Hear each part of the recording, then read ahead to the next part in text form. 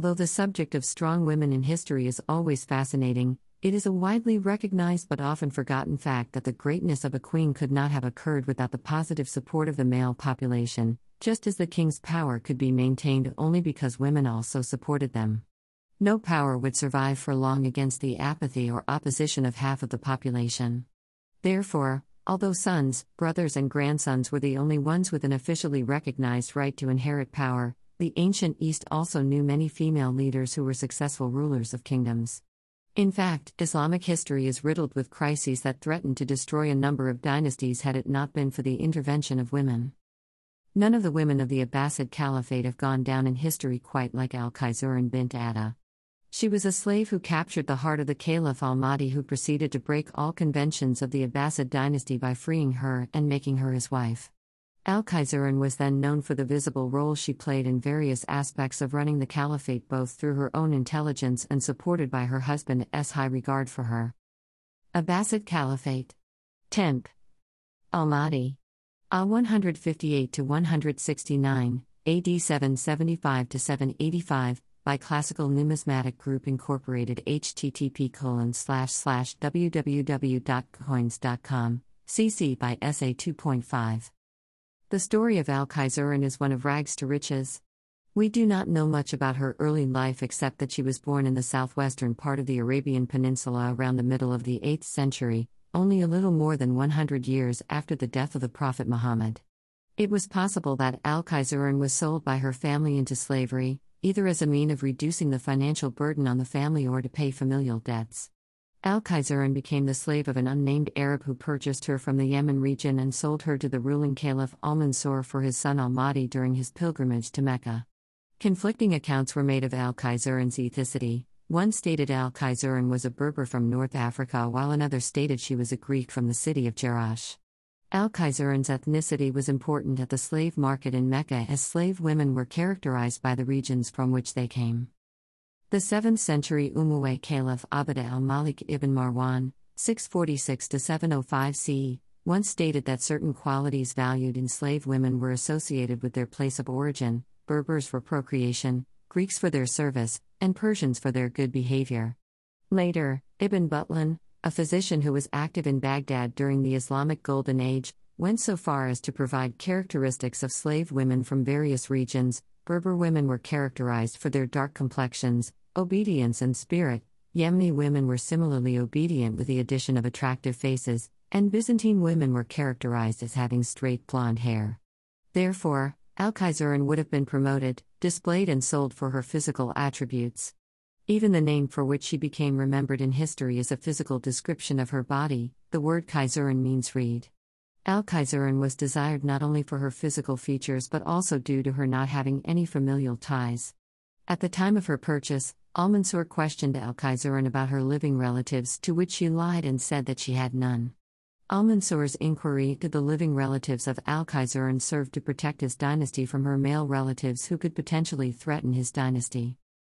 Oil painting by Henriette Brown, 1860, depicting the harem interior. Exhibited in Paris, 1861. The rise of Al-Khayzuran, from the harem to the throne.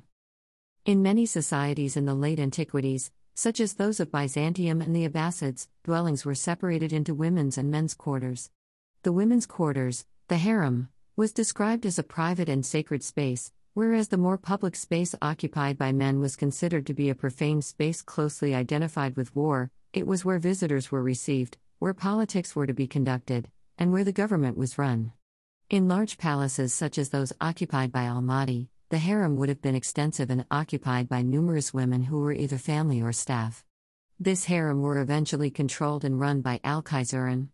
Al-Khayzuran first exercised her power within the women's quarters as a concubine and wife, and later outside of the women's quarters as a ruler. Woman on a birthing chair, 1793 miniature from Hubin name Zinin name by Hussein Fazil bin Tahir Endriuni. Described as slender and graceful as a reed, Al-Khayzuran was also intelligent and well-read. She used her time in the harem to freely study the Quran, Hadith, sayings of Prophet Muhammad, and law with the guidance of leading scholars. She is also said to have enjoyed practical jokes and shared al-Mahdi's sense of humor, such as privately mocking Caliph al-Mansur's flashes of temper. Quickly becoming a favorite of Al-Mahdi, Al-Khayzuran used her position as a concubine within the imperial harem to develop her own power and influence until she eventually became more powerful and influential than Al-Mahdi's first wife Rada, who, unlike Al-Khayzuran, came from a noble lineage. Rada was the daughter of Al-Mansur's brother Al-Safa, the first Abbasid caliph. Al-Khayzuran became Al-Mahdi's concubine in 758 CE, approximately 3 years before he married Rada in 761 CE. Rada was Al-Mahdi's first wife, and his only wife, from around 761 to 775 CE.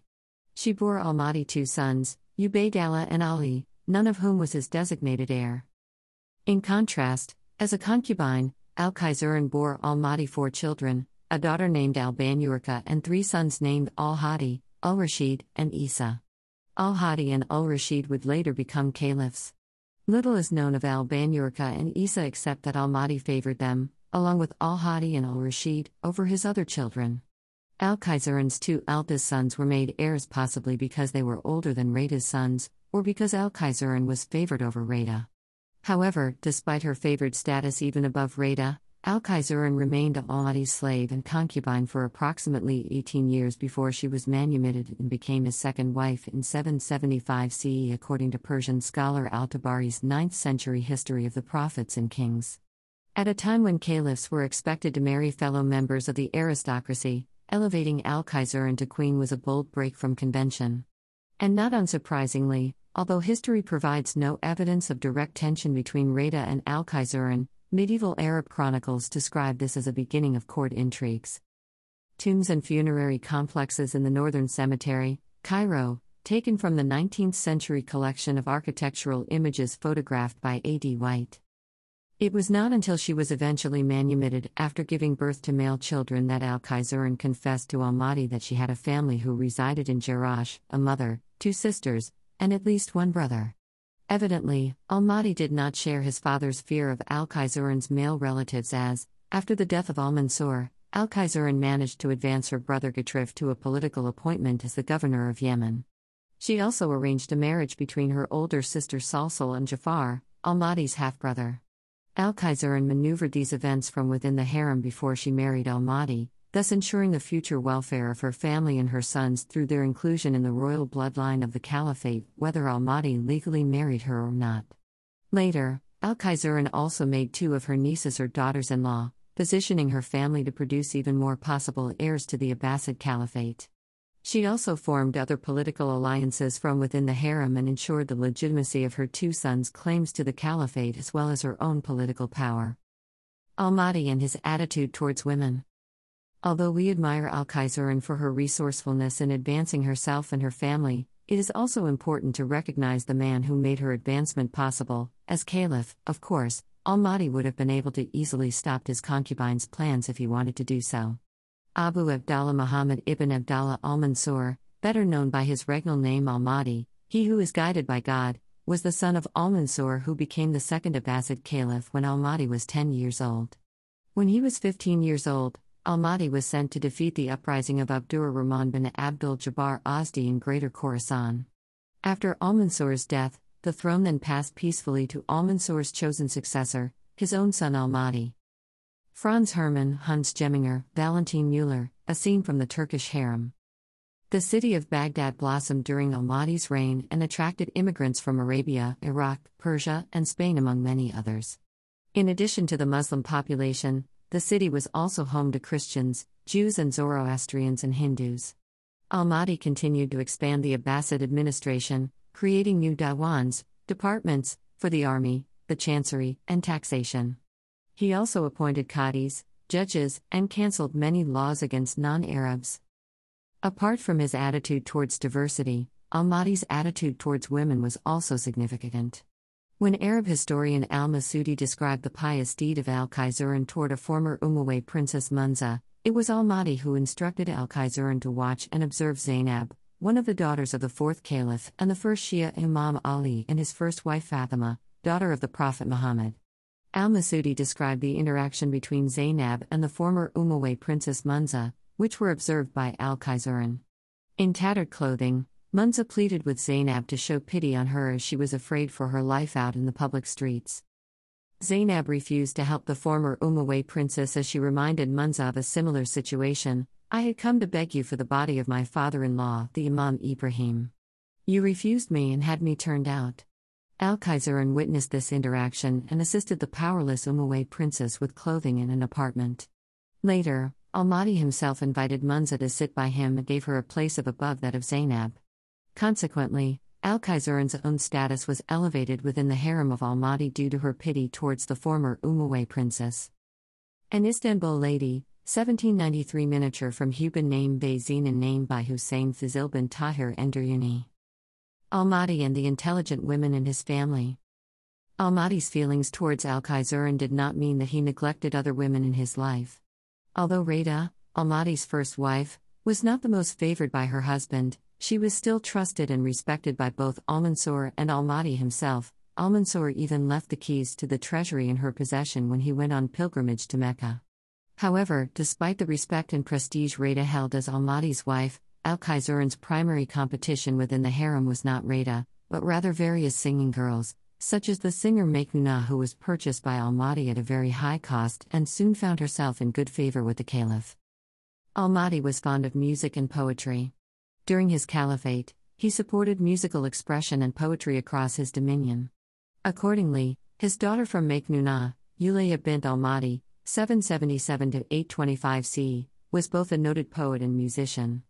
It was also a testament of the rather peaceful existence of the royal family that, with her father dying early in her life, Ulayya was brought up by her half-brother al-Rashid, son of al-Khizran. Just as al-Mahdi gave his mother many opportunities to study, al-Rashid seemed to have done the same to his half-sister.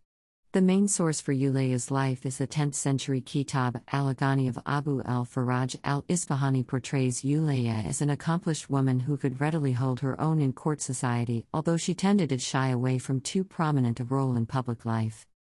Al-Khizran's only daughter, al-Banyurka, traveled with her father al-Mahdi dressed as a young page boy in a black cloak with a sword attached to her hip to disguise her gender. The only other reference al-Tabari made to al-Banyurka was how al-Mahdi was inconsolable at al-Banyurka's untimely death, showing grief the like of which has never been heard of. Al-Tabari's account provides more insight into the close relationship between al-Mahdi and the women in his family and his willingness to let a woman dear to him cross gender boundaries when necessary. Although the historical record concerning the power and influence of al-Khizran during the reign of her husband is limited, after al-Mahdi's death, Al-Khizran's power came from her role as queen mother to her two sons and future caliphs, al-Hadi and al-Rashid, and her own political savvy. By the time of her death in 789 CE, Al-Khizran's annual income had reached 160 million dirhams which, according to al-Masudi, was roughly half of the entire state revenue. When his mother died, the Caliph al-Rashid displayed the depths of his grief and devotion by helping to shoulder her bier barefoot through the mud.